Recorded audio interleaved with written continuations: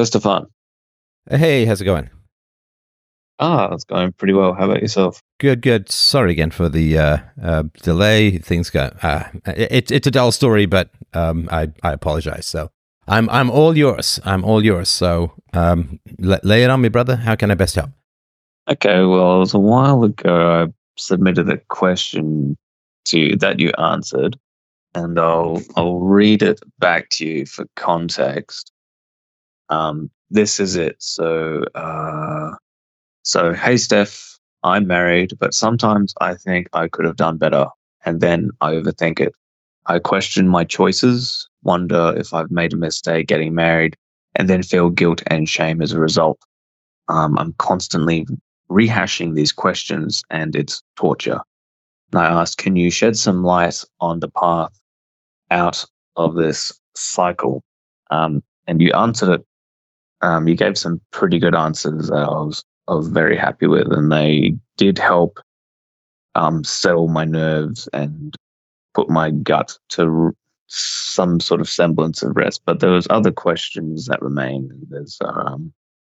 I think there's a lot more to it. There's more of a very highly distilled uh, version of the question. But yeah, you did provide a good answer, and it was something along the lines of, well, we'd been together this long already, and as I said, we have a 1-year-old son. Um, so she was good enough to have a child with, and that's a very good point.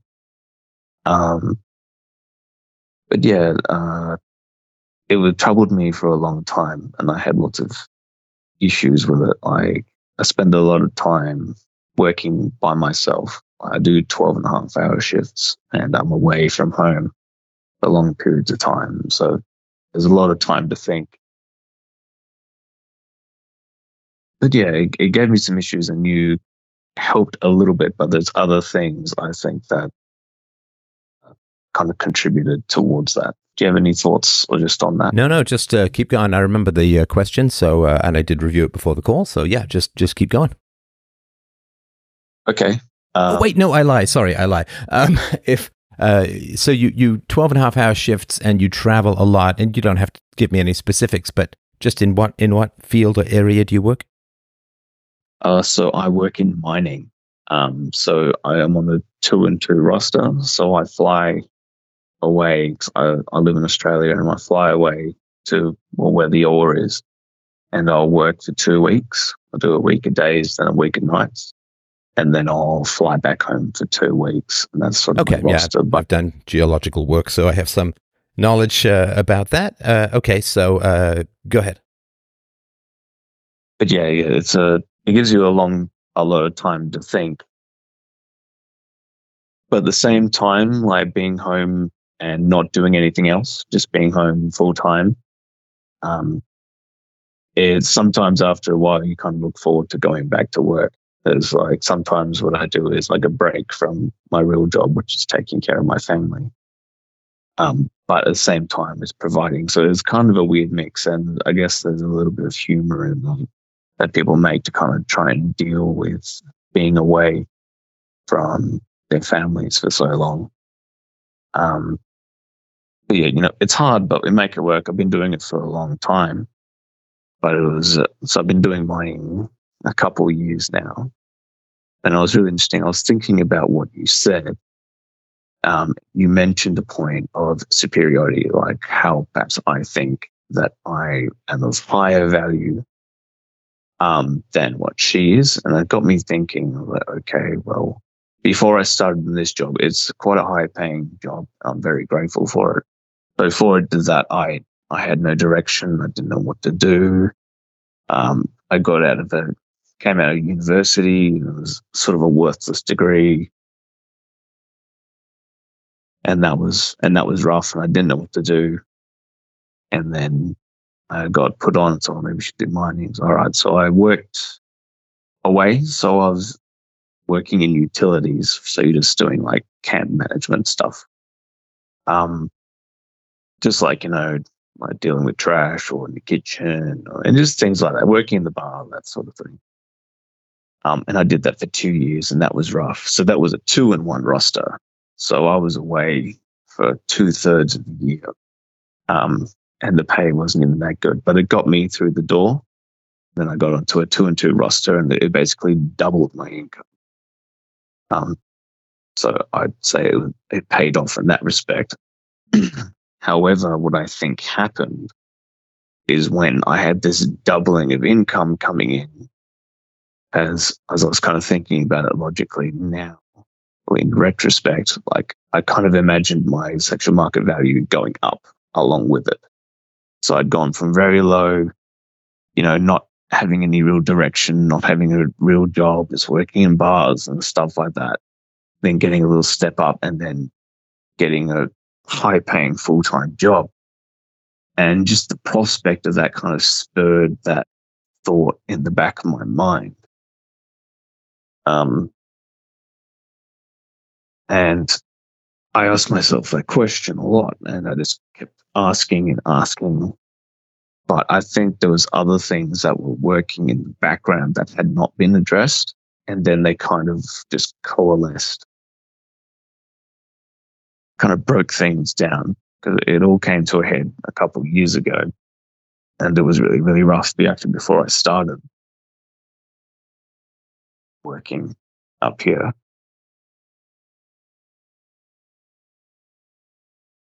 Yeah, it was a really rough time for me. But yeah, it's the constant. But in what way? I'm not sure what you mean. Okay, I apologize. So basically, I was having these gut feelings. I was constantly questioning myself, and I was just running through it, and I couldn't quite figure out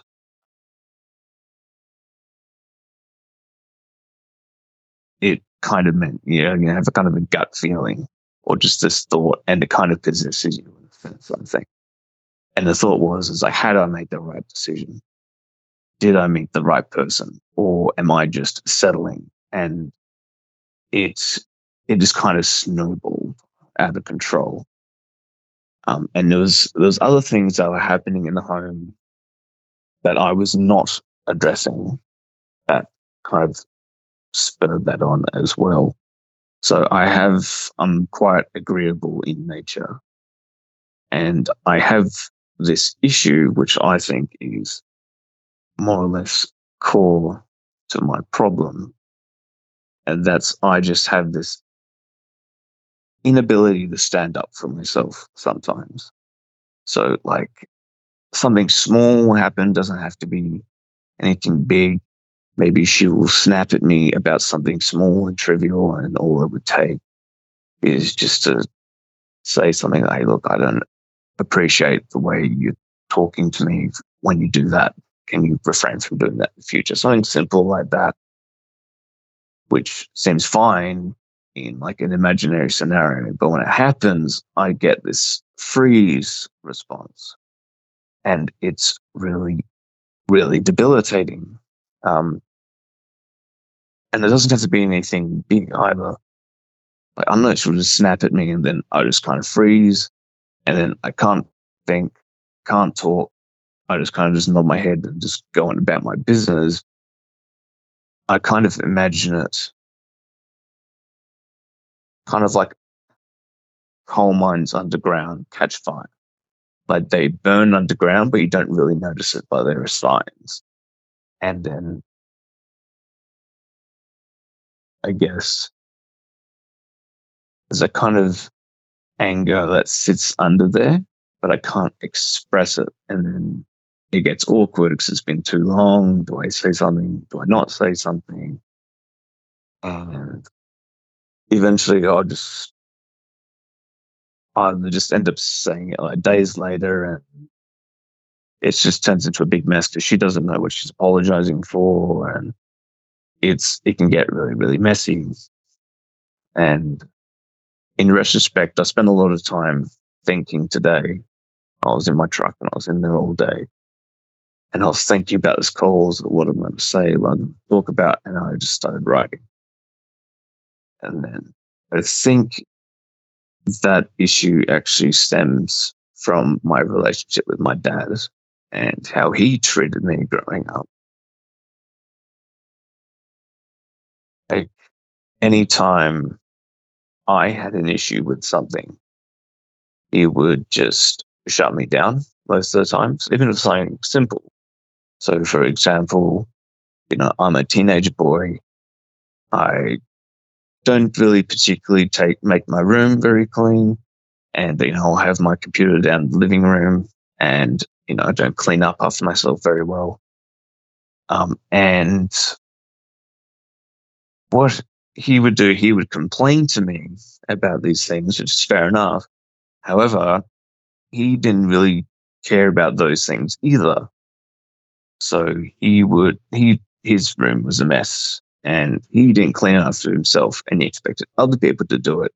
But when I didn't do it, he would have a go at me. And I'd obviously point out, well, you didn't do any of this stuff either. And then he would just continue to escalate. So, I thought I made a pretty good argument, what I just said, basically. And he would just continue to escalate. And it's got to the point where if I keep pushing it, he's just going to snap and I'm going to get hurt. And that continued for a very long time. When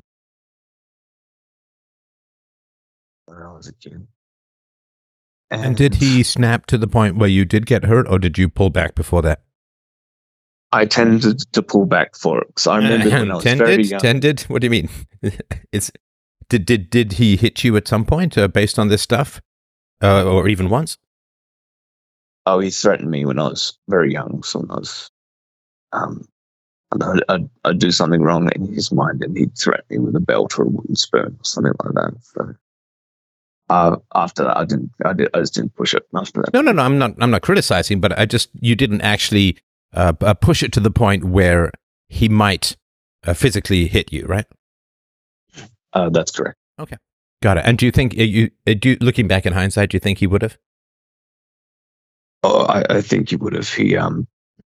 He is generally a very cool and calm guy, but I could push him in that sense. I don't know if he would just get so angry, and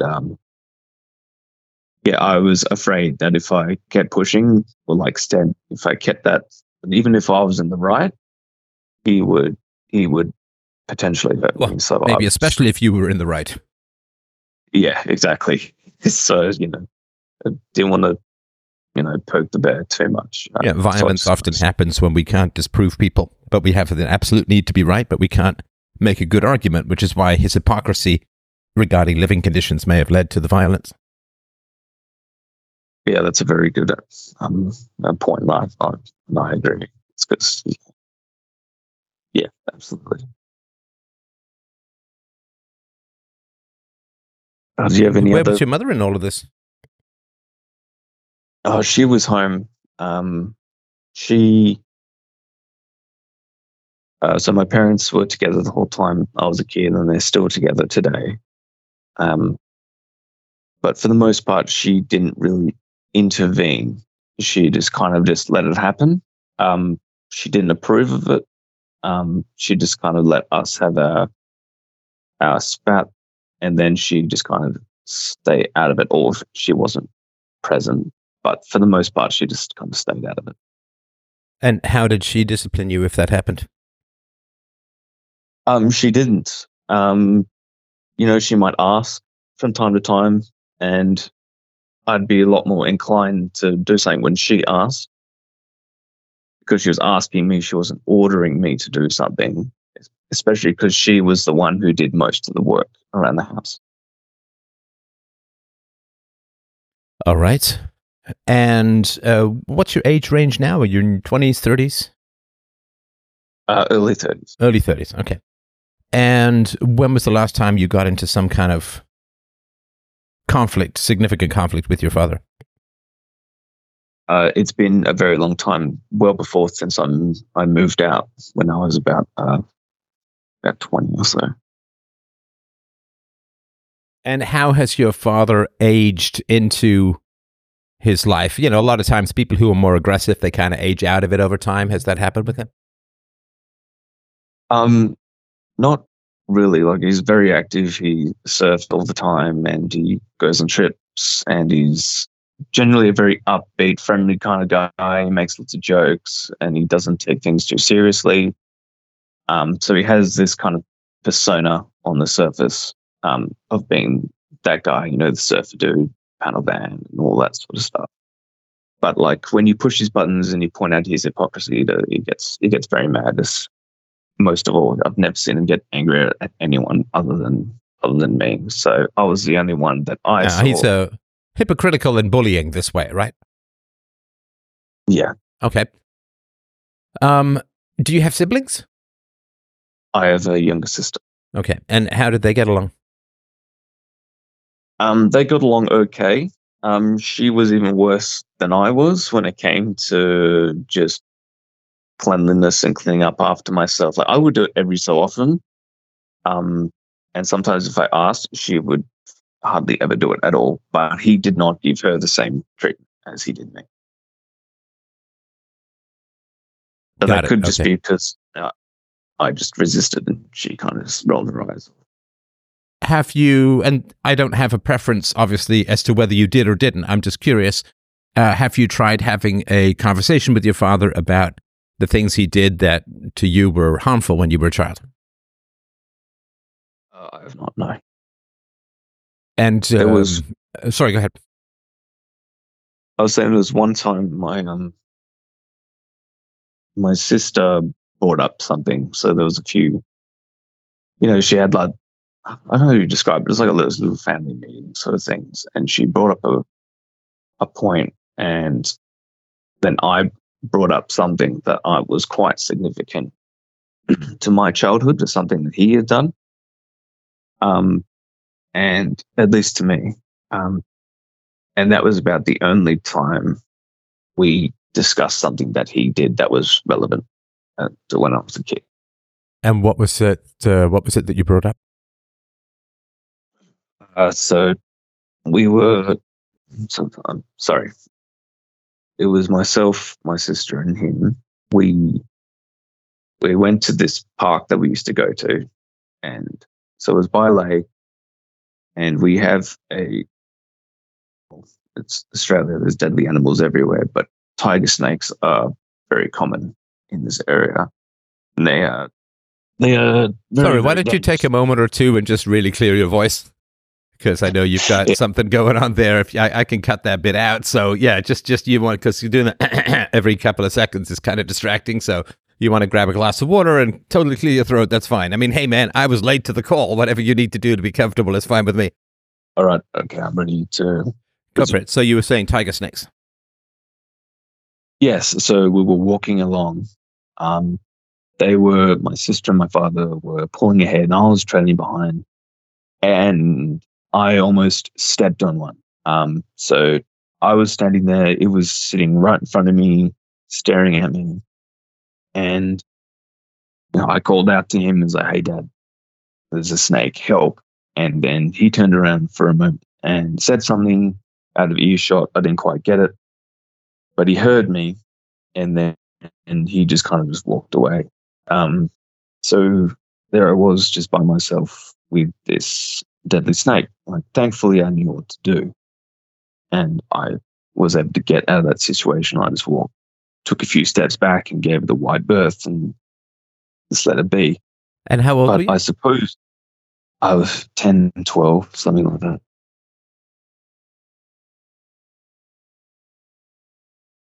Right. Okay. Sorry. Finish the story. And yeah, he just walked away, and I guess for me personally, that was kind of the way in the sense he walked away from me as well. It's like, I thought that if he cared, he would have came and gave me a hand or told me what to do or something, instead of just walking away. I suppose that for me, that was the day he kind of abandoned me. I'm sorry, you just faded out at the end there. The day he what?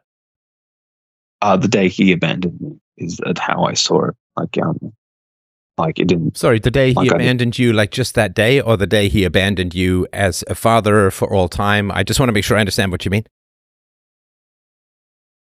Yeah, so I felt for him that was the day he left me behind. He just like he didn't care, or it didn't matter, or he didn't play it, or whatever. I felt like he just left. Like I didn't matter. He just left, and he left me in a dangerous situation, and just walked away, and just kind of left me to my own devices.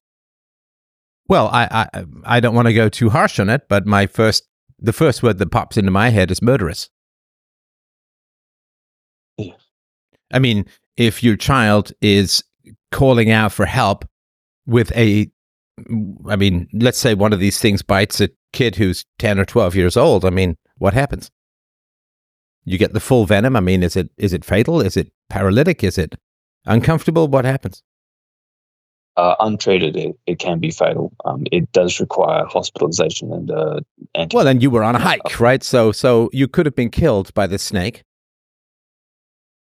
And so if a father walks away from a son or a child who is facing death, that's murderous. There's a murderousness to that. I mean, I remember hiking with my daughter, and a dog came kind of bounding out of nowhere, and she was, scared, of course, right? And I had to pick her up and try and calm the dog down. But the idea that a dog would have been charging at my daughter and I would have just walked away I can't even tell you how beyond incomprehensible that is to me. Yeah. And a dog is far less dangerous than a tiger snake. I mean, it's literally in the two words, only in Australia, right? Snakes, dangerous. Tigers, dangerous. Tiger, snakes. Now that's an Australian animal, right? I mean, it's a deadly animal. It's a deadly animal. And he walked away and left you to deal with it when you were fairly young. Yeah, that's right. So when you brought this up, what did he say when you brought this up, I guess, as an adult? It was a while ago now. Vaguely apologized, but I don't think he fully understood the gravity of the situation. Wait, hang on. What do you mean he didn't understand the gravity of the situation? Did he know that tiger snakes are dangerous? Yeah. Did he warn you and say tiger snakes are here and they're dangerous? He never told me that explicitly. Wait, so he took you walking in a place with deadly animals and never warned you about the deadly animals? He never set us down and told us explicitly in that sense that, look, you be careful when walking around here. There's dangerous things here. It was very nonchalant and far too casual. So he was more bothered by... Oh, this is so incomprehensible to me. Sorry, I'm just trying to align my thinking to this bizarre planet that your father lives on. So he's more bothered by your messy room than you staring down an animal that could kill you in a tenth of a second. Something like that, yeah. Well, no. Tell me where that's not accurate. I don't mean you would die in a tenth of a second, but in a tenth of a second, it could bite you. Yes, in that respect. Okay, so you staring down a deadly animal, he just shrugs and walks away. But God forbid you have a messy room, then you've got to be threatened. Yeah, that's right. So what the hell, man? Like, I can vaguely understand, though not agree with, the consistency of not caring about your kids. But when you are putting infinitely more effort into dealing with your child over a messy room than you are when your child is facing a deadly animal, that is incomprehensible. Like, I can't figure out the pattern there. Yeah, I don't understand it either. No, you do. If we just don't know what it is yet. No, because I mean, you've known the guy for over 3 decades, right? Yes. So if there's someone you understand, it's your dad, right? Now, we don't necessarily know the motives, and we probably never will. But as far as the patterns go, there's got to be some pattern here. I mean, people don't act completely randomly unless they're being tasered or they've gone psychotic. That's true. If you like, I have another example in mind. Go for it. So, he liked to surf a lot. And when we were very young, what he would do is he'd take us to the beach, and then he would just go, and he would leave us there for hours. I can't even remember how long he would leave us out there. Sometimes 3-4 hours at a time, sometimes at the most, I think. And You mean like on the beach? on the beach, just on the beach, and then he would just be off. And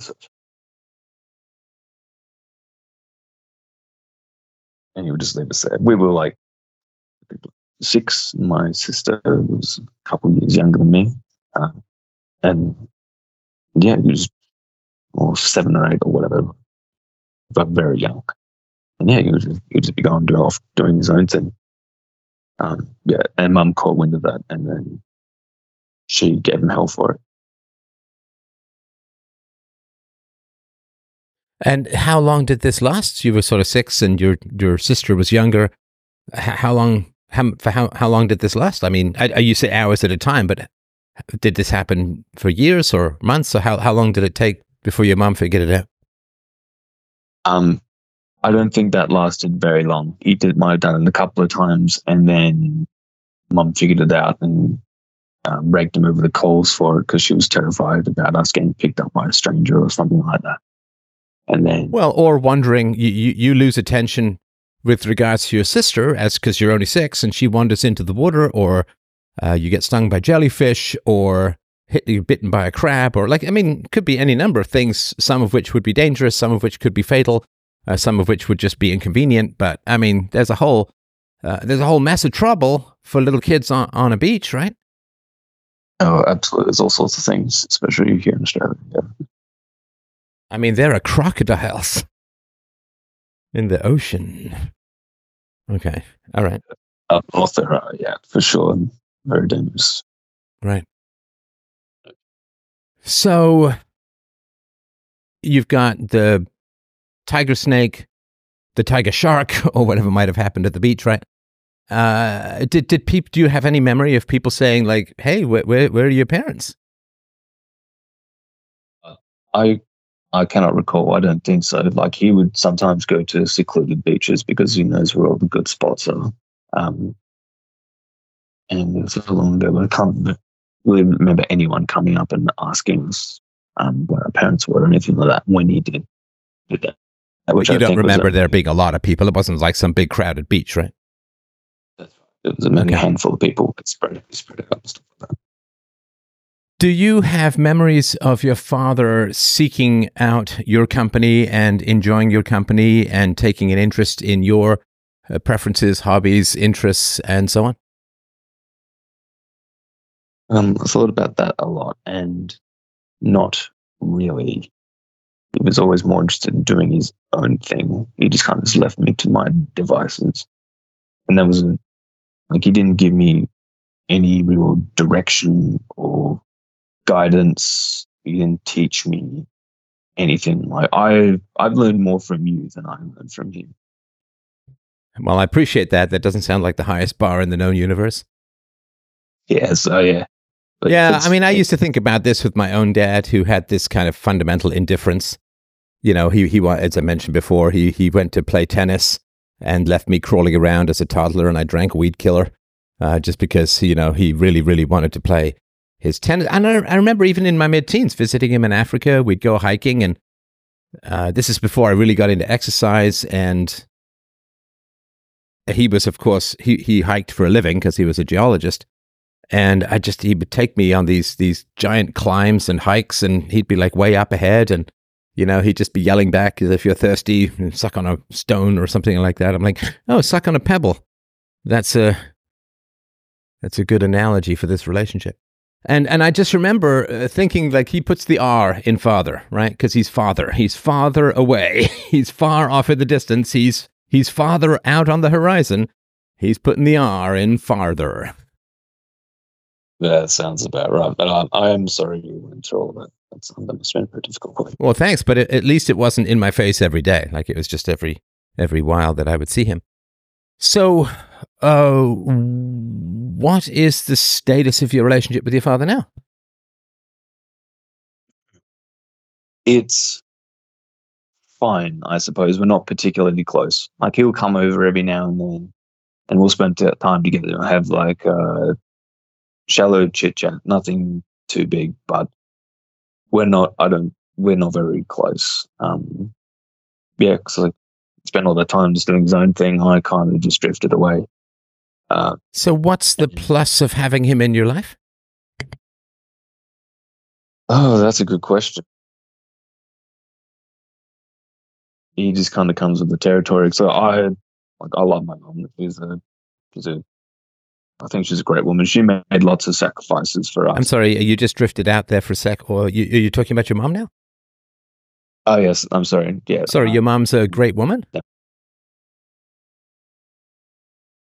Yeah, I think when we were very young, she made lots of sacrifices for us, and she worked very hard for us. So your mom's a great woman. Okay, well, that's fine. That's fine as a thesis. So your thesis is that your father was bad, but your father was not great, but your mother was great. Yeah, I suppose so. You know, they call that splitting, right? Mm-hmm. Did your mother ever strongly encourage your father to get more involved with your life, to spend more time with you? Did she make sure that he was a present and involved father? Because and in particular for the son, it's very important. It's important for both. It's slightly more important for the same-sex parent to have a good relationship. So did she notice that your father was absent? Did she really insist that he try and find a way to connect with his children? I think what she noticed more was my reaction to his indifference and his aggression. Okay, so she didn't notice that he was aggressive and indifferent? I think she spoke to him a few times, but I honestly can't recall. I don't really remember too much. Sorry, you said she noticed more your reaction to his hostility or his aggression and indifference, but she didn't notice as much his aggression and indifference? Yeah, I suppose so. I don't know if she took him aside in private, or what has she ever said to him, but his behavior work, right? Yeah, that's true. Well, I guess I assume that after she raked him over the coals for his obsessive surfing stuff, I assume that changed. Like, he didn't then take you to the beach and dump you by the seaside and go off for hours to surf? That's correct. He stopped doing it after that. Okay, so he takes some coaching and she has some effect on him, or some authority over him, so to speak. So did she ever indicate that she noticed that your father was distant and aggressive and threatened violence and so on?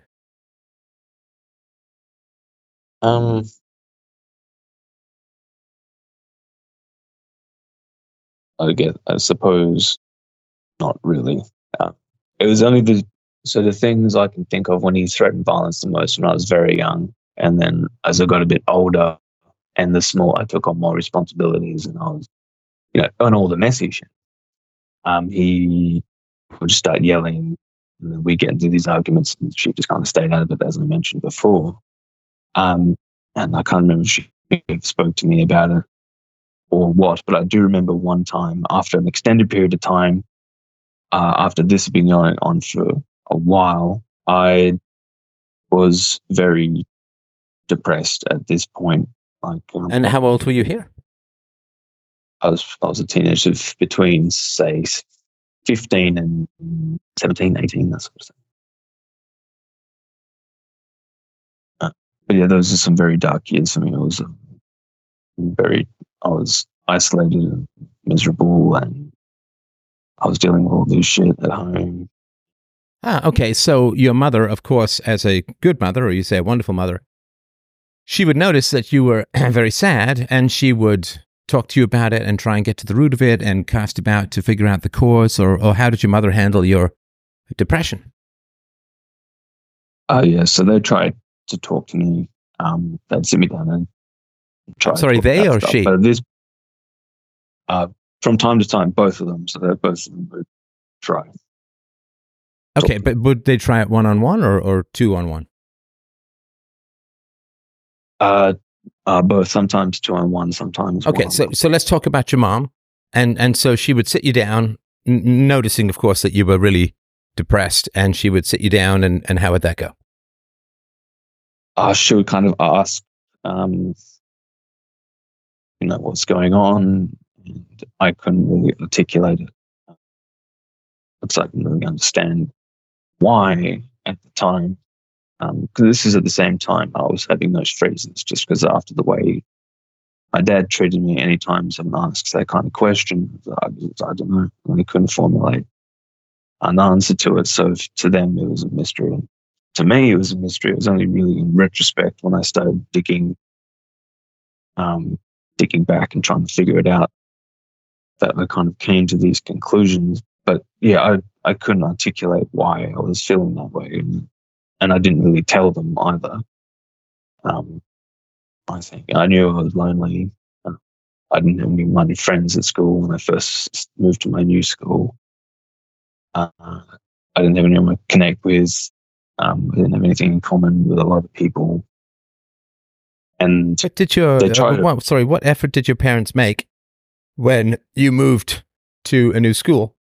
What effort did your parents make to get to know other parents, to get to know their kids? Did they throw dinner parties or any kind of gatherings? Did they try and find ways to connect with the people in the neighborhood so that you could be vetted in a sense? I mean, what did your parents do when you moved to a new neighborhood and went to a new school? What did they do to help you fit in? very little in that regard. Actually, I don't think they really did anything. They just kind of sent me off, and it's just like you kind of earn your own, kiddo, sort of thing. So And did they know? I assume they knew that you didn't have friends because people, kids didn't come over and they weren't calling you to go out and do stuff. So they knew that you were really struggling socially, right? Yes. Okay, so you've moved to a new place. Your father's indifferent and hostile, and you're unable to make friends in this new environment. So I'm just curious, how dare they say, "Can you tell us what's going on?" Because we don't have a clue. I don't understand that. Yeah, when you put it like that, it seems very. Look, if I'm an ER doctor and some guy comes in with a railway spike through his leg, would it make any sense for me to sit back and say, "Oh, why don't you tell me what the problem is? What's the matter? What's going on? How could I help?" Yeah, it does seem very obvious when you put it like that. Well, so that's why you didn't tell them. Because they were telling you that there was no way for them to know what the problem was, which meant that the problem was entirely on you. It was entirely your issue, and they had no intention of helping you because they weren't putting even 1% of their brain matter into seeing the absolutely obvious problem.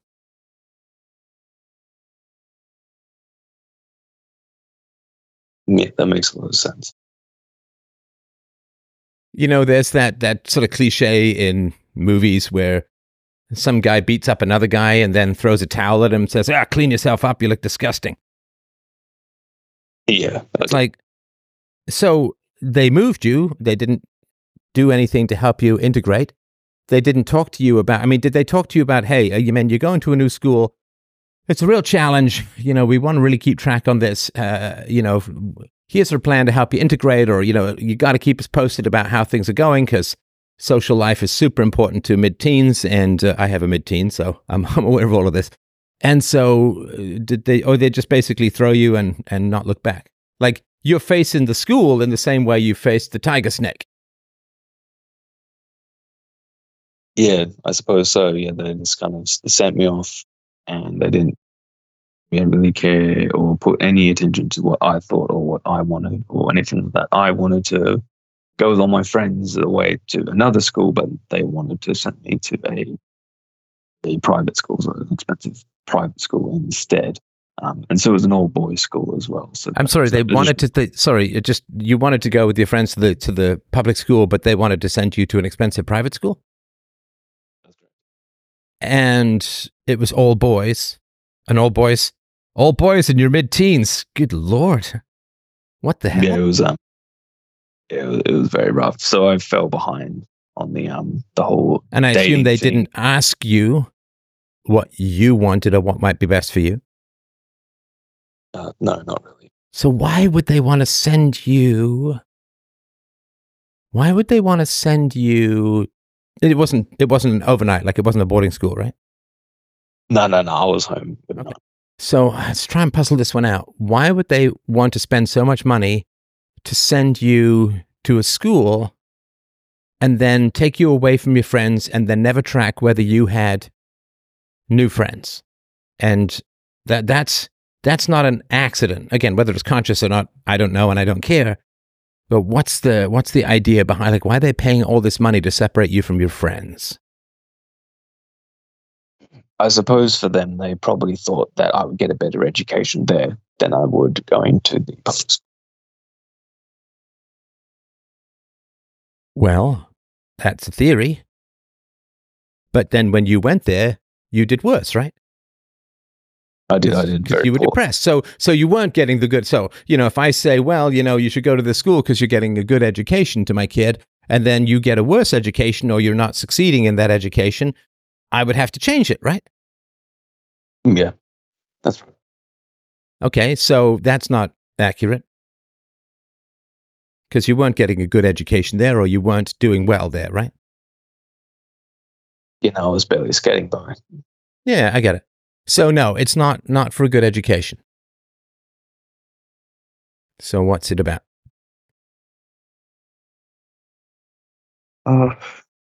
That's the only explanation that I ever really thought about as to why they sent me there. Okay, let me ask you this. So when you were in the public school and you had your friends, did your friends come over to your house a lot? Yeah, so I had one best friend in particular, and we spent a lot of time together. And he went that way, and I was only 1 year behind. And I kind of wanted to follow him there. Sorry, they're But being other to than- the private school? To the public school. Okay. But I didn't have too many friends in primary school growing up. In primary school? Primary school. So, yeah, primary and then senior. So 1 through 7 and then Okay, through so 12. did your parents recognize this ever as an issue that you didn't have many friends and that you might need some help socializing? I mean, they should have noticed, and they should have put more effort into it. I don't think they did. I had a couple of friends, but nothing too big. Okay, so did you have friends who would come over to your house much? Yes, I did. Every night I'd have a couple. So you said every night you'd have a couple of friends over? No, every now and then. So every now and then. Okay, got it. So a lot of times when parents don't want their kids to socialize, it's because they don't want kids over at the house. They don't want other kids over at the house. They don't want your friends over at the house. Or they don't want you maybe talking about the family with your friends, or, I mean, are your parents quite private people? They play their cards very close to their chest. They don't open up much really, to people? They're very social. They're very social people. Oh, they're very social. So they know how to socialize and they know how important socializing is, right? Yes. So that robs them of all excuses, right? Yeah, it does. Sorry, you're kind of swallowing your voice. I'm having I'm having trouble following what you're saying. I'm sorry. I'm sorry. I do apologize. Yes. No problem. Yes. Just speak up and out. Okay, so your parents socialized and they didn't notice or care, or they must have noticed, but they didn't care that you weren't socializing. How was your sister with socializing?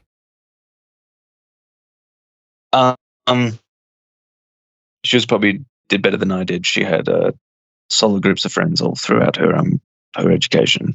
But yeah, like me and my sister were not and are not very close.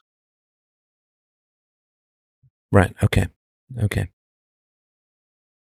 So Your parents are asking you, gee, what's the matter? We have no idea. We couldn't possibly puzzle it out.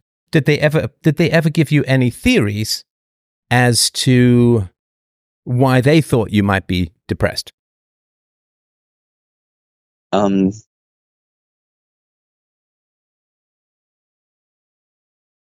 No, I think they would just ask. I didn't know, or I couldn't answer. Well, of course you couldn't answer because they're telling you that your unhappiness is incomprehensible and that there's no cause that people twice your age could possibly figure out as to why you might be unhappy. You see, it's a form of rejection. It's a form of rejection. Like, hey, as your parents, it's completely incomprehensible. I mean, obviously, we've thought about this 6 different ways from Sunday. We're vastly more experienced than you are. We have absolutely no idea why you're unhappy. Is telling you, don't ever tell us why you're unhappy. We don't want to know. We don't want to fix it. Because we're rejecting you, because we're not saying, okay, listen, well, like we noticed that you got kind of unhappy when we moved to the new area. You went to the new school, so tell us how that's going. We also have noticed that you don't, have a lot of friends coming over, or you're not spending time with a lot of friends. Like, how's all that? Like, these are blindingly obvious things, right? Yes. Also, you're a young man full of hormones and girl crazy joy juice, and you're at an all boys school. Like, maybe you want to be in a, like, did they make any arrangements for you to meet any girls or dances or co-ed sports or anything? They did have dances every so often, but that was about it. Okay. So did they make any arrangements for you to have any regular contact with members of the fairer sex? No. My mum did sign me up for like after class dancing stuff, and that was like once a week. But other than that, no. And it was always very awkward because I didn't know the girls there. It was very weird. Okay, so your parents move you to a new school. You're not making any friends. It's an all-boys school. You have no access to girls, really. And they're like, we have no idea why you could possibly be sad. This is a puzzle for the ages. This is like hieroglyphics before the Rosetta Stone. There's no possible way for us to conceivably figure out what might be the problem. Tell us to break this mystery open to us. Yeah, that's it. That's I think. I mean, that's really sad and that's really pathetic. Honestly, I just have massive amounts of contempt for that. Massive amounts of contempt for that. Because either they're like literally brain dead, which they're not, right? They're intelligent people, right? Yes. Or they're such absolutely crap parents that after parenting you for 15 years, moving you to a new school with no girls and no friends, they just can't conceivably, possibly figure out what the problem is. Now, they don't want to know what the problem is, and you obliged them, and you knew this, and you obliged them, of course, maybe unconsciously, but you obliged them by not telling them what the problem was. Because if you'd have said, listen, Mom, Dad, this is crazy. I hate the school. I hate being in an all-boys school. I don't have any friends there. I miss my friends. Just put me back in public school. Like, for God's sakes, this is terrible, right? Like, if you'd have said that to them, what would they have said? They probably would have said no. Right. So they didn't want to know the answer to the problem because they damn well knew the answer to the problem, but they didn't want to do it for reasons I don't exactly know. But they weren't going to put you back. I mean, are they very status-oriented people? Status-oriented. Did they care about really looking good or being high status? No, I wouldn't.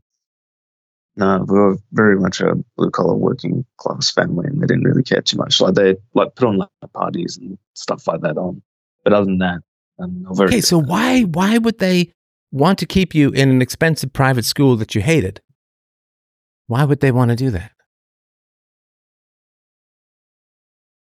I suppose maybe there was after the first few years were very rough, and then I picked up a few friends for the last 3 No, I'm no. That's not an answer. I mean, there's no kid alive who's going to say, well, for a couple of years things are rough. It's like that's like 20% of your entire life. Well, that's half your life as a teenager. Like, fuck that. So they why did they put you in and keep you in a place where you're miserable? That's expensive.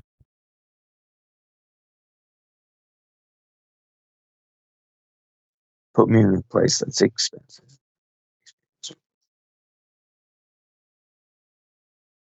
Maybe because they thought it would be worth it in the long run in terms of education, but that didn't. Okay, so let's say that they think that the education is or the school is good for you in the long run, right? Let's say that they have that belief. So they, of course, would know, because they're social people too, they would know that a social life is really, really important. And so when you weren't making friends, they would intervene as much as possible to try and figure this out, right? And they'd say, listen, of course you're upset. I mean, of course you're depressed. You don't have any friends. And we put you in that situation, so we're now going to move heaven and earth to try and figure out how to change that. So if they thought the school was good for you, then they'd want you to be happy at the school. Right? Because if you're unhappy at the school can't be good for you, because you won't work that. And this showed up in your marks, right? Your marks plummeted, right? Yeah, they were, yeah. Okay, so saying this school is good for you, the first thing that,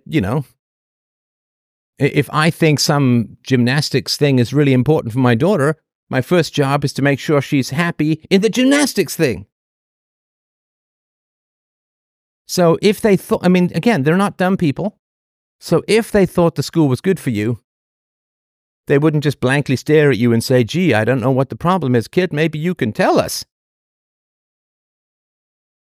So that's not the answer either. No, it's not.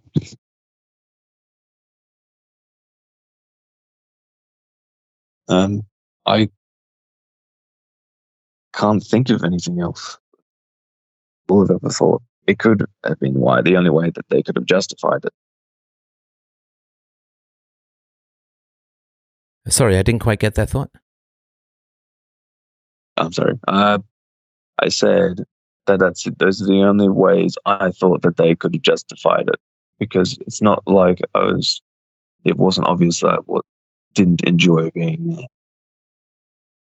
Right. So the purpose of any system, fundamentally, is whatever continues is what it's for. Whatever continues is what it's for. Now, if people said, but the welfare state is to eliminate poverty, well, the welfare state hasn't eliminated poverty, yet still it continues, so clearly the stated goal is not the real purpose of the system, right? Yes. I mean, the purpose of communism was to raise the living standards of the workers. The fact that it destroyed the living standards of the workers and yet still continued means that that stated goal is not its real purpose, right? Yes, I follow. All right. So, you're miserable in school. School continues. Therefore, the purpose of putting you in the school is to make you miserable. And part of that misery is saying, gee, kid, what's the matter? We have no idea. It's incomprehensible that you could be unhappy. So you're going to have to crack this mystery for us, because there's no way that we, as your parents for decades, could possibly figure this out, or a decade and a half, right? So if you are unhappy in the school, and the unhappiness continues and the school continues, then the purpose of the school is unhappiness. Now, why your parents wanted to make you unhappy, I don't know. But that's what continued without their intervention. And with it being, like when something's completely obvious and people don't ask the question, it's because they don't want to disturb the system. Like, why are the workers poorer under communism? Why is there now a permanent underclass of people who've not had a job in 3 generations if the purpose of the welfare state is to eliminate poverty? People don't want to ask those questions. Yeah, I guess that makes good sense. Because the question to me, and this is all the way back to the beginning of our conversation, the question for me, so I said, when did you last have significant conflict with your father? I'm sure you remember me asking that. And you said, well, I moved out more than 10 years ago. We really haven't had any conflict, right? That's right. Yeah. Right. So if you haven't really had any conflict with your aggressive and distant bully of a dad, why are the effects still lingering?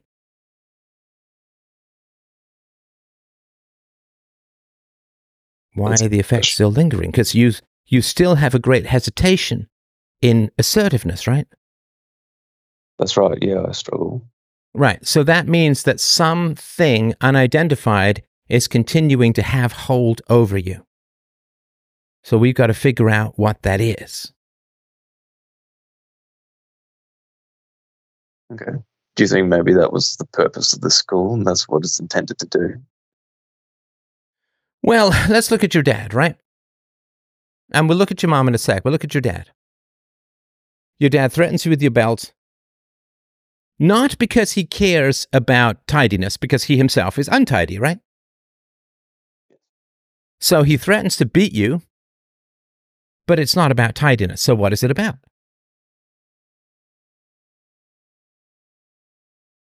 Power, perhaps. He's bigger and smaller. No, but that's obvious, right? I mean, you already know that. You already know he has power. You already know he's big. Yes. Why would you threaten someone? Why would you threaten a little boy with violence over something you don't care about?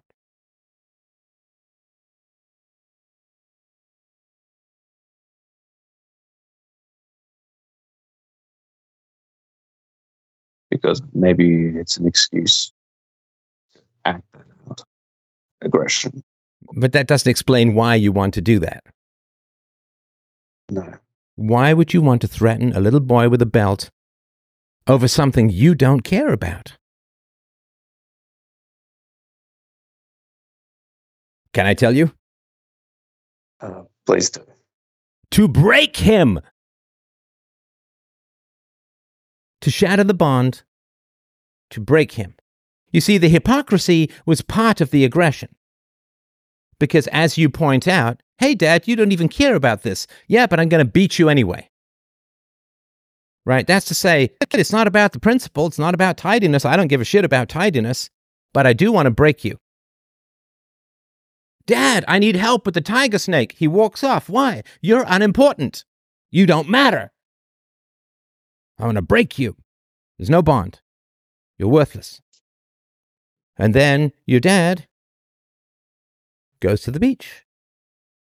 Now, he could leave you home with your sister. He could leave you home with your mom, right? Yeah. Right. He could say, listen, I really want to go surf on my own. But he doesn't. He brings you and leaves you, abandons you, right? Why? To break you. You're unimportant. You don't matter. I mean, this is psychological warfare 101. To make people dependent upon you and then prove to them that you don't care about them at all is to break them.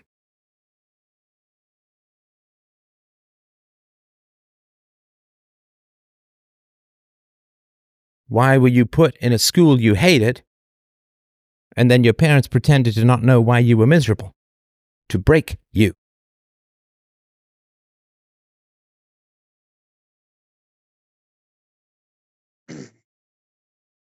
And if this hypothesis, which of course is just a hypothesis, if this hypothesis is accurate, it would explain why, to some degree, you're still broken, because you don't recognize the degree of warfare waged against you.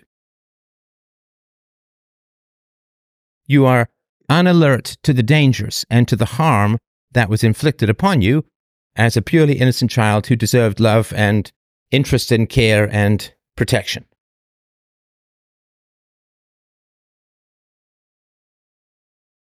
Yeah, that would explain why it kind of flew under the radar for so long. I'm sorry, say again? I was just saying they would explain why it flew under the radar and it was hard to detect what was going on. Right. Back in my mind.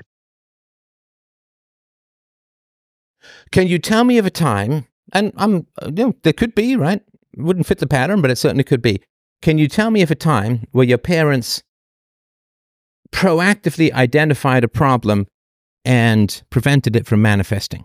They proactively said, like, so for an example would be, we're moving you to a new school. You're not going to know any kids.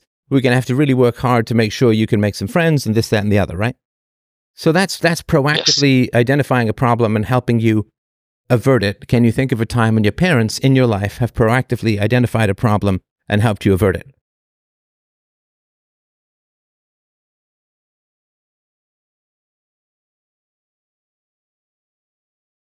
No, I can't. They would just choose something and off you go. Or there was everything was always after the fact. There was hardly any proactive planning ahead or problem. Hardly any. Listen, I'm happy to hear, right? So hardly any means, and I'm not trying to be a nitpicker here, but I'm always on the listen for exceptions to the rule because they're important. Because you said you can't think of any, and then you say they hardly ever did, right? Like if someone were to say to me, did your third cousin kill anyone? And I said, well, hardly ever. Well, that would be a pretty important difference, right? Then no, of course not. Not often. Details. Right?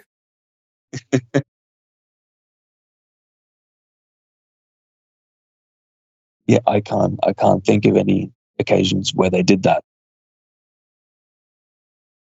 Right. So why wouldn't they? I mean, this is basic parenting, right? Is to identify issues your children are going to face and help them avoid and avert them, right? Yes. It's the old thing that, if your children are gaining a little bit of weight, you sit down, you talk to them about it. If your children are spending too much time on the screens, you sit down and talk to them about it. If your children aren't making friends, you sit down and try and figure it out if you're, right? Absolutely, yeah. So, one of the central goals of parenting is why you're parents, right? Why you don't just turn kids loose, I guess, on a beach when they're 6, right? That's why you don't just turn kids loose, is that children can't see the problems that are coming, but parents can. Does that make sense? Absolutely. Okay. So, if your parents didn't help you identify problems and ameliorate or avoid them, they weren't really parenting. No. So what were they? Obviously they fed you, right? And they gave you shelter and health care, right? Yes, all those things. Now people do that with pets, right? But we don't say, like this cliche, like I'm a dog mom. It's like, no, you're not. You have a broken wolf as a pet. I'm a cat parent. No, you're not. Right. So those kinds of things, we could imagine a man who wants to go surfing, who has a dog with him, would let the dog roam the beach while he went to surf, right? It's like a pet. Yeah, you're right. But even a person will try and train a pet, and it doesn't sound like you were really trained at all. Or you did not have parents who were intervening to help you out and help you solve, even identify problems, let alone solve them. Yeah, that's it. No guidance, especially from my dad. I didn't think my mum helped me much, but she didn't. She could. One or two. Okay, so let's say that in a couple of years, your dad says, I want to take my grandkids surfing. I want to go with my 5-year-old grandchild to a beach so I can go surfing. And what would you say? I would say no. You say, why not? Because I know what he's going to do. He's going to leave the kid on the beach and he's going to piss off and do what he wants to do. Right. So you wouldn't let your father have any particular authority over your child, right? No, I would not. So why is your child worthy of protection, but you're not?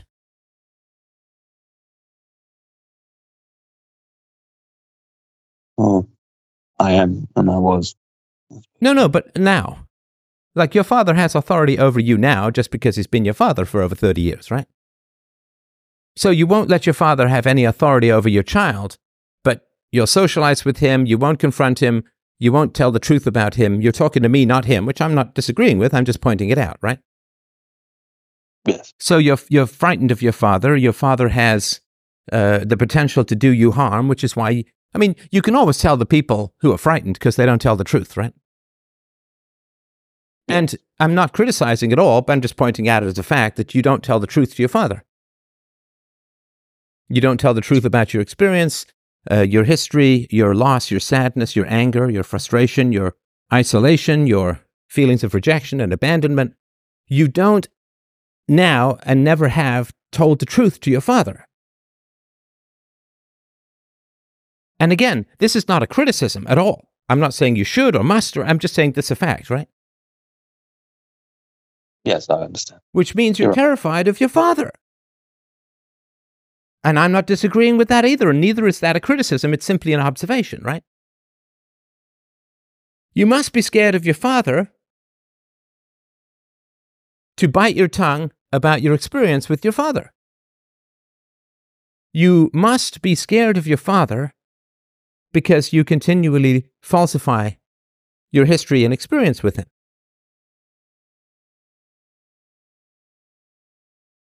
So your father scares you, but you won't do anything to protect yourself from your father who scares you, but you sure would do something to protect your kid from being under the negative authority of your father. But why are you under the negative authority of your father? I guess I'm still under his authority because I'm afraid of him and I haven't confronted him or stood up to him and told him the truth. And that's why he still has authority over me. Well, and the question then is, and again, I know this always sounds like a criticism, and I absolutely don't mean it that way at all. So the question is, why don't you tell the truth to your father? Okay, let me ask you in a different way. So if your child has an issue with you, you've disappointed or upset or hurt your child in some manner, would you want your child to tell you? Absolutely. Of course you would. You can't fix what you don't know, unless it's obvious, right? So you would very much want your child to tell you if your child had a problem with you, right? Okay. So why is it the opposite with your father?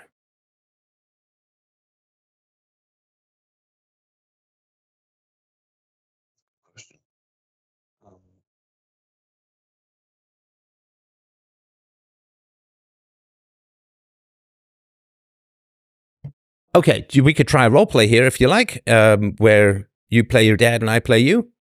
Or we could just game it out in our heads, like what happens if you tell your dad? Okay.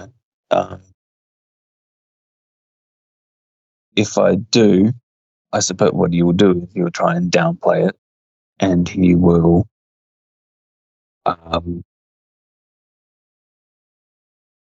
be a bit, I reckon he'd be dismissive and trying to avoid responsibility. Okay, and if you just continue to push it and say, well, no, you can't avoid responsibility. You were the father, right? You like to socialize. I didn't have any friends. You knew that. You knew I was unhappy at the new school. You knew I was happier at the old school, right? And yet you and mom would sit down and ask me with complete incomprehension as to why I was unhappy. You took me to the beach and abandoned me, which could have got us killed. You walked off when I was facing down a tiger snake, which could have got me killed. I got some issues, Dad. I got some serious issues with your parenting. And you can't evade responsibility because you inflicted responsibility on me as a little kid. Watch your sister at the beach. Tidy up, clean up, don't make a mess. So you can't say that when I was 6 or 8 or 10, I have all this responsibility, but when you are 30 or 40, you have no responsibility at all. That's kind of pathetic. So what the hell's been going on, Dad?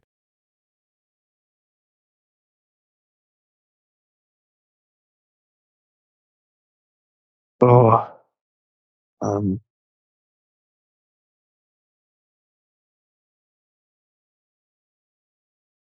I would probably say it's not my fault. It's how I was raised. Um, Wait, are you saying that your parenting is not your fault? You have no responsibility as a parent?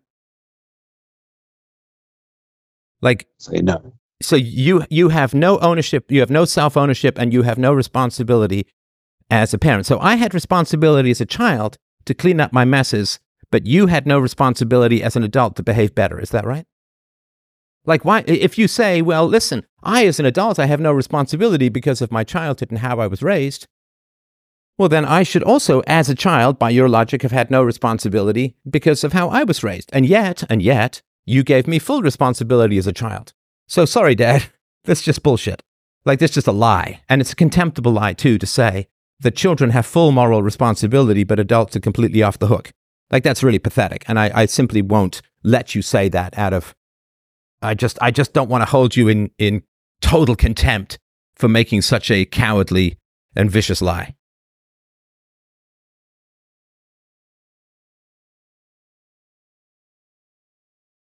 Yeah, I don't think there's anything he wouldn't be able to respond to that.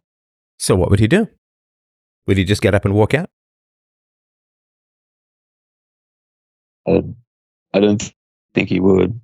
Or would he just stare at you glassily? Like, would he turn into a wax replica of himself? What would he do? I think he would probably fold and apologize. I think if it was laid out like that, and I don't think rationally you wouldn't have a choice. There's no alternative. So he would just say, like, I'm sorry for doing all these terrible things as a child?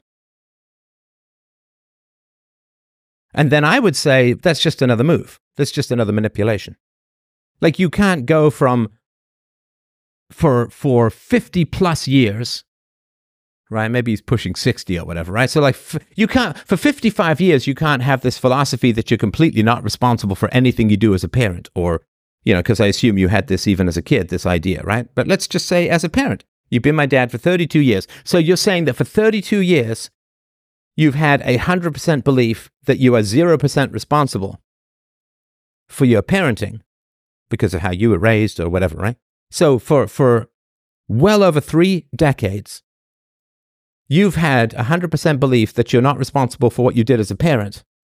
And then the moment I pointed out, you immediately apologize, like you do a complete 180, and now you have full responsibility. Like, that's just, your apology is just another manipulation. I don't believe it.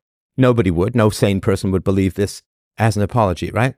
I'm 100% not responsible for anything I've ever done. No, you are. Oh yeah, I'm totally sorry then. I mean, that's just like, you're like a weather vane, just any way the wind blows, right? So this apology stuff is even more contemptible than pretending you have no responsibility, because now you're just trying to get me to shut up by apologizing to me. You have no convictions or beliefs at all. You can't just 180 your entire life. You can't just turn on a dime your entire life, all of your parenting, your whole philosophy of how to be a parent and how to be an adult and what it means. You can't just do a complete 180 because I'm calling you out on something. Like, that's just another manipulation. Please, God, have a spine.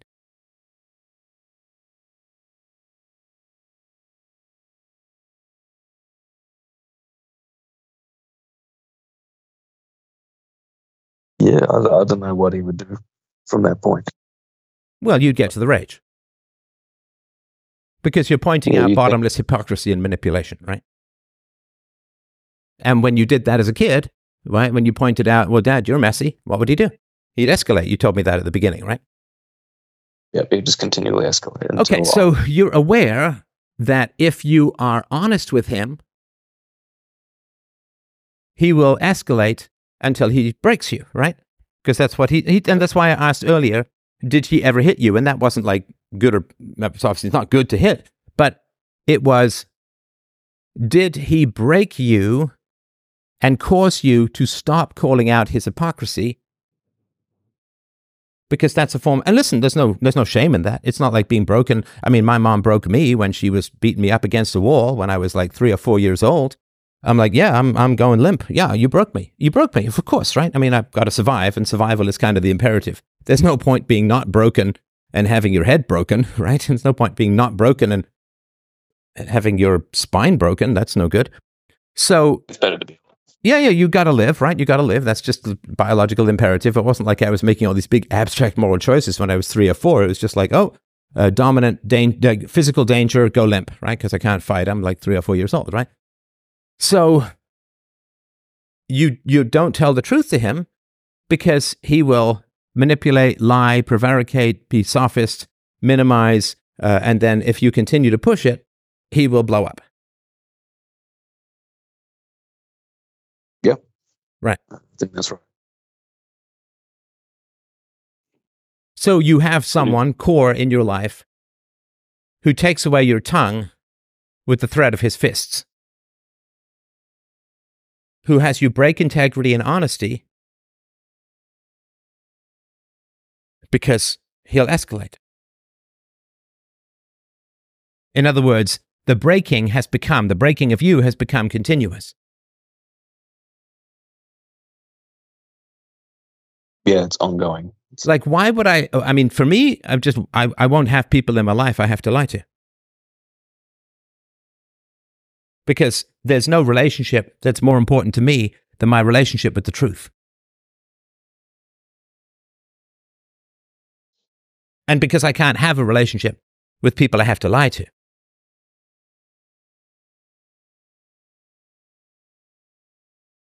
That's a very good point. Yeah, it's hard having people in your life who you have to lie to or not things you don't talk about. Well, no, you are frightened of being beaten up or aggressed against or screamed at or traumatized for telling the truth. Yeah, you can't be any more assertive with your wife than you are with your parents. This is foundational to just being a man. And you in particular, and me in particular, I can't be any more assertive with my wife than I am with my father. And the price that I would pay for allowing my father's neglect and aggression to dictate my commitment to honesty is I can't be assertive with anyone.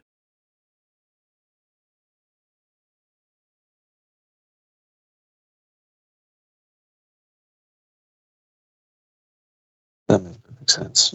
Right. I mean, a bridge is only as strong as its weakest strut, right? And you can only be as strong as your weakest relationship. And if you have a relationship wherein, by definition, you have to be weak and distant and dissociated and bullied and silent and falsify everything about you and your entire experience in history, then that's a central pillar in your bridge. Of course, it's going to fall down. If that makes sense. It does. It makes a lot of sense. Yeah, I've considered doing it. I just didn't know how. It's weird. Like still feeling like that scared little boy. Even Why is it weird? Sorry, hang on. Why is it weird to feel scared of someone who has continually aggressed and neglected and continues to do so? Why would it be like, I'm sorry to be like, it would be like, well, you know, my mother taught me English 50 years ago. It's weird that I still speak English. It's not weird. Please don't denigrate yourself that way. It's not weird. It's perfectly natural. And in fact, for most of our evolution, it was perfectly healthy because we didn't have the choice to be different from our parents, right? That's right. It wasn't like there was some guy born to the priesthood in the Incan childhood slaughterfest who was like, I'm into peaceful parenting. That wasn't a thing. You just basically had to photocopy the assholery of your parents throughout most of history. So, no, it's not weird at all. It's perfectly natural. And for most of our evolution, it was perfectly healthy for our survival, absolutely necessary for our survival.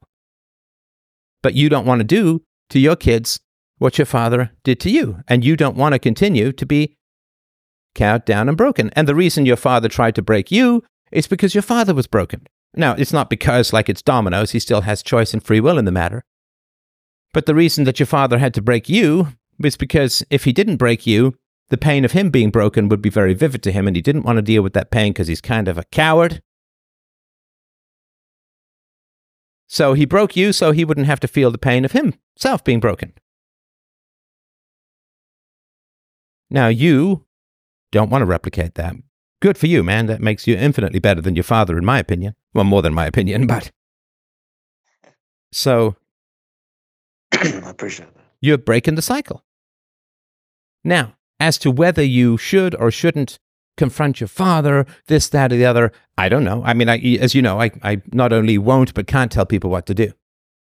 So the marching orders aren't you just go and confront your father. It might not be physically safe for you to do so. I don't know. But there's a reason why you've had this level of caution and this level of fear, and I respect your level of caution and I respect your level of fear. I don't assume that there's anything wrong with it. I assume that there's something very important in that. So I don't know whether you should or shouldn't do it. I don't know whether it's the right or wrong thing to do. I don't know whether it's better or worse, safe or dangerous. That's for you to evaluate. Maybe you nibble a little bit around the edges. Ask him about his childhood. You know, asking your parents about their own childhood can really help take the load off you. Because once you realize how messed up their own childhood was and how little they've dealt with it, you then don't feel as bad for the crap that they acted out on you. Because you know it really wasn't anything to do with you, right? Yeah, that makes sense. But I think the one thing I would counsel against is living this falsified existence with your parents. And your mother is not morally separate from your father. I assume your mother was attractive-ish or attractive when she was younger? Yes. Okay. So she had 20 guys to choose from. Probably more. She had 20 guys to choose from. You know, I mean, it's not so much the case now, but back in the day, the women or the girls would make themselves pretty and the guys would ask them out. And your mom probably had at least 20 guys who wanted to ask her out or who expressed interest in her, right? So she's 100% responsible for your father being in your life. She's 100% responsible. You say, oh, well, she tried to talk to him. It's like, I don't care. I don't care. I mean, can you imagine your father's yelling at you about the mess you've made? And you're like, well, Dad, you know, I tried to talk to myself, but it just didn't work. I really tried to convince myself to care about tidying. It's kind of a funny story. It turns out I just don't care about tidying. Like I'd really tried to sit down and have a talk, but it just didn't work. What would your father say? What the hell are you talking about? Yes. Just clean up, right? Yeah, just do as I say. Yeah. So, you know, if your mother says, well, I tried to talk to him, but it just didn't seem to work. What the hell does that mean? Yeah, you're right. That's a fallacy. Yeah. It's you do it till it works. And your mother, is your dad, I guess he's off the athletic and all of that, surfer bro. Is he like a good looking guy? He was a handsome man, yes. Handsome man, okay. So it's entirely possible that your mother chose your father not because of his virtues, but because of his looks. Or his, what do they call it, riz now? His charisma, right? So it's entirely possible that your mother chose your father because of his looks and his charisma, and she really didn't give two rats behinds about his moral qualities, right? And then she dated him out of a fetish for beauty. She gave him children. He was a bad dad, really bad dad, in my opinion. She didn't fix it because he's good looking. So she's got, I don't know, I hate to say a sexual fetish for good looks, but that's kind of the way it played out. And she chose that fetish over a good father for her children.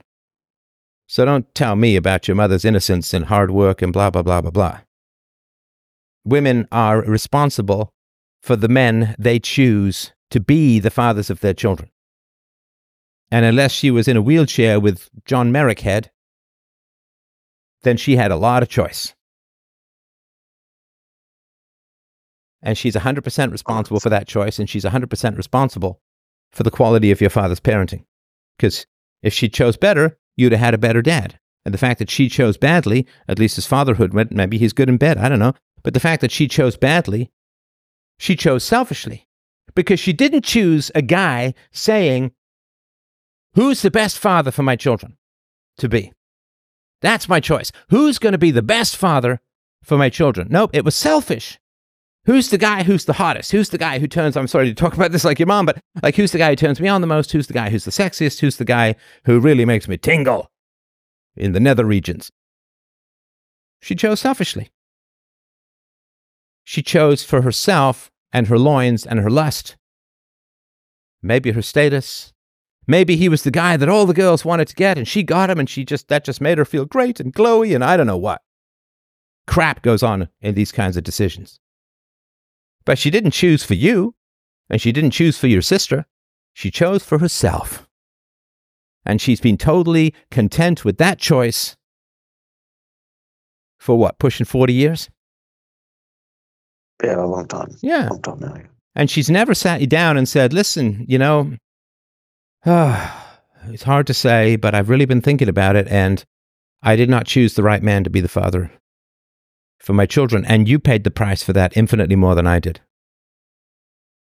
And I'm really sorry. I should have listened to Jesus or God or someone. That is the quality of the soul that matters, not the muscles of the body or the sweep of the manly jaw.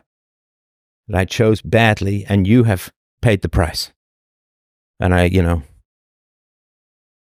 I think about that every day, and it's kind of torturing me. Your mother would never say that, right? No, I don't think the question would even occur to her. Right. Which means she has no capacity or willingness to even judge your father as a bad father, which means she's a bad mother. If she can't possibly judge a good from a bad parent, she can't be a good parent.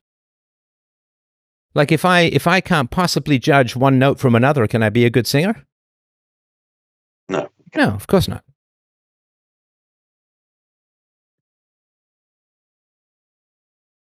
So I think it's continually weakening you to be in a situation where you have to lie and falsify your entire existence.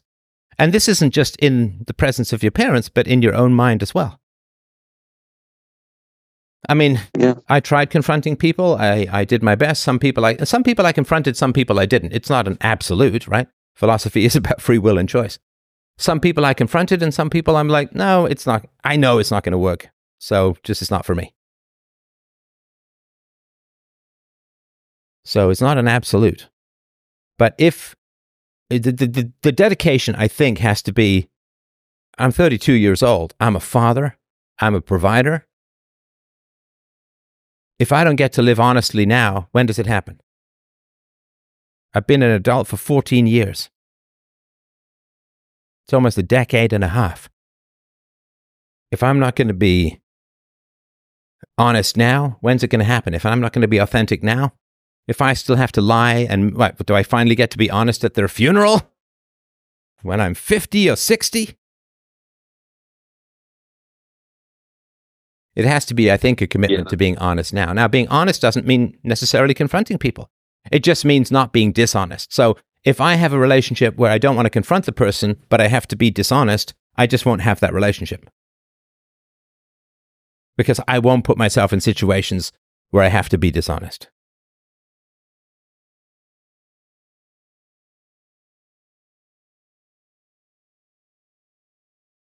Yeah, you're right. That's a lot more important. Because your child and your wife see you falsify and bow down all the time.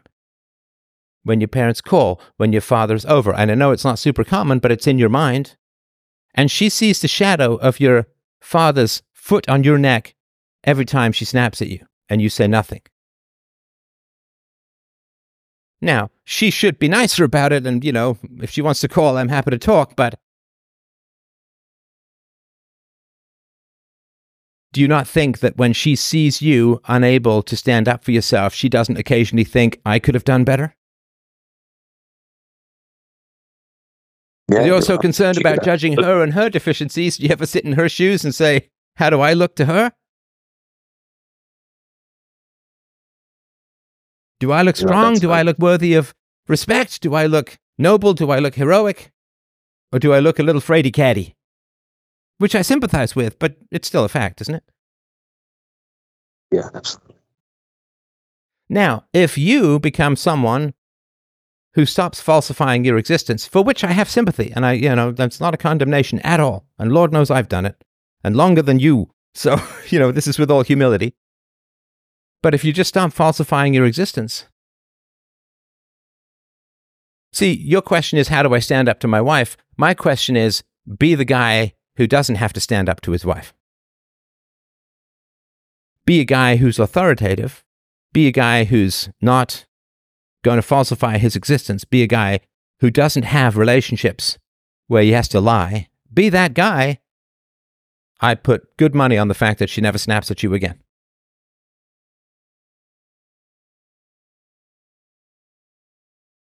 She's probably half snapping at you because she's annoyed by your subservience. Yeah, I would understand that. I would do the same. Yeah, if you've been around somebody who's really nodding and ducking and swallowing and then it just gets annoying after a while, right?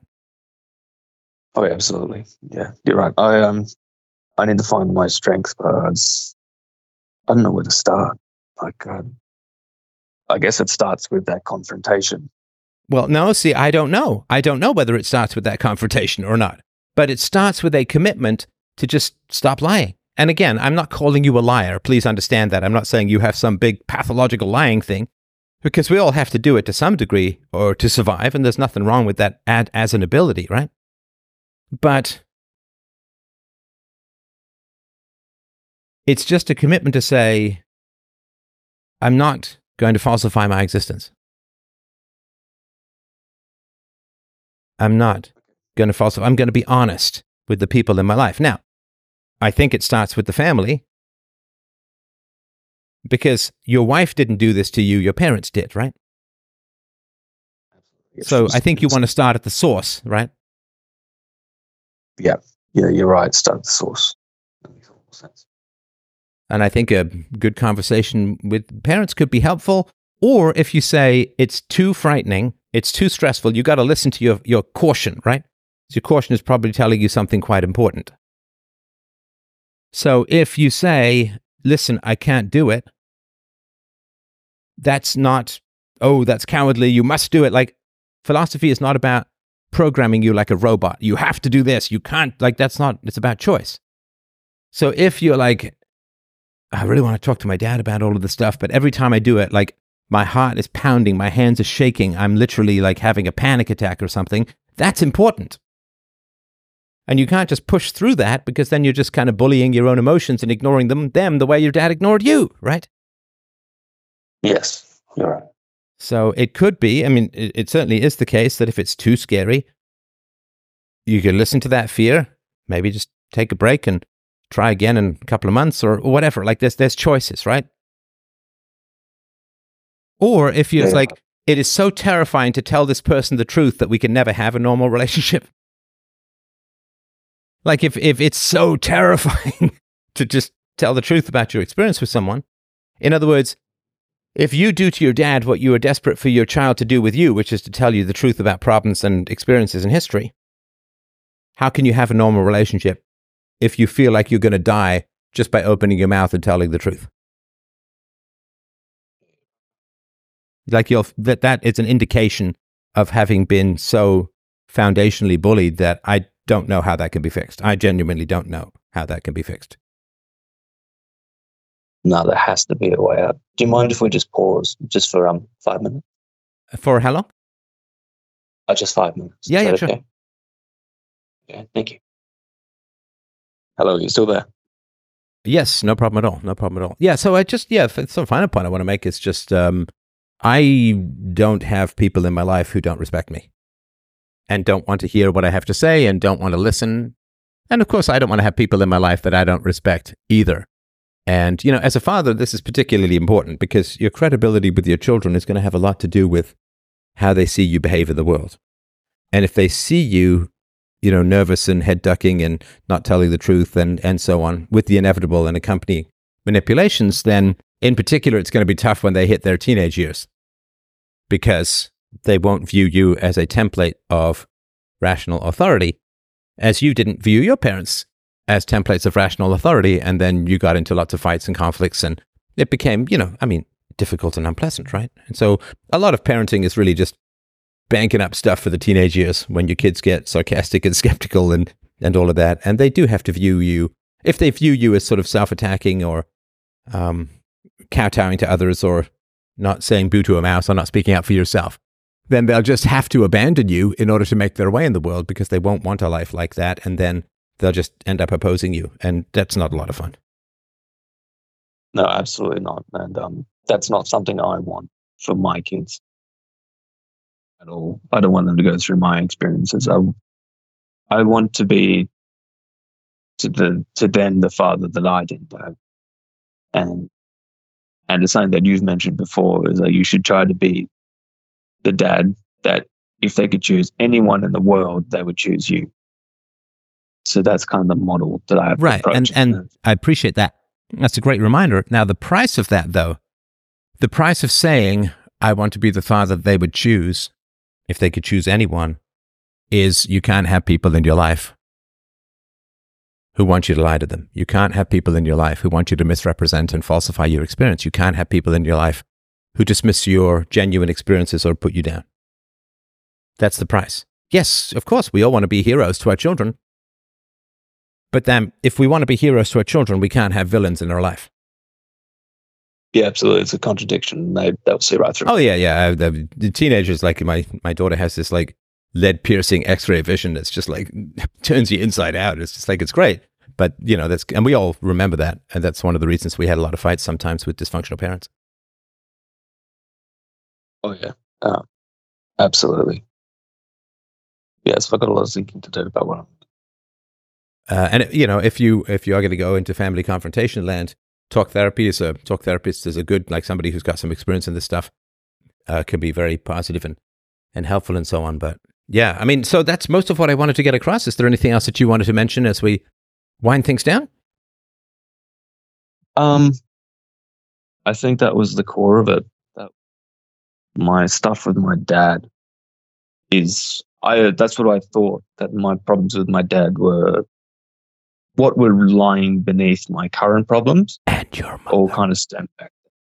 No, and your mother. Because your primary problem here is with your wife. And so if you think it's just male to male, well, it's also male to female. So don't step over the old mom, because she's going to want to get invisible in this conflict, right? Well, you and your father have an issue. It's like, no, you chose him. Yes, you're right. And I need to remember that she has more than her fair share of responsibility for their actions. All right. Well, will you, again, I know it's brutally late for you. Will you keep me posted about how it's going? I will. I would love to keep you posted and let you know. Yeah, please do. And listen, massive sympathies for what you went through. It's really, really tough. I mean, massive sympathies, and of course, massive congratulations for what you're doing yourself as a father and a husband. And your kids and kids to come are very lucky for all of that. So I just wanted to say just how much I foundationally, of course, have massive sympathy for what happened to you as a child and massive admiration for what you're doing as an adult. It really is magnificent. Oh, thank you so much. I really do appreciate that. I don't hear that, so thank you very often. Good. Sorry, go ahead. No, I just wanted to thank you. Thank you so much for having me on and talking to me and sharing your wisdom with me. It means a lot. Well, it is my absolute honor and deep pleasure, and I'm glad we've been helpful. So, all right, I'll let you get some sleep and keep me posted. And thanks a lot for the chat today. It was really great. I will. Thank you so much, Stefan. Take care. Bye-bye.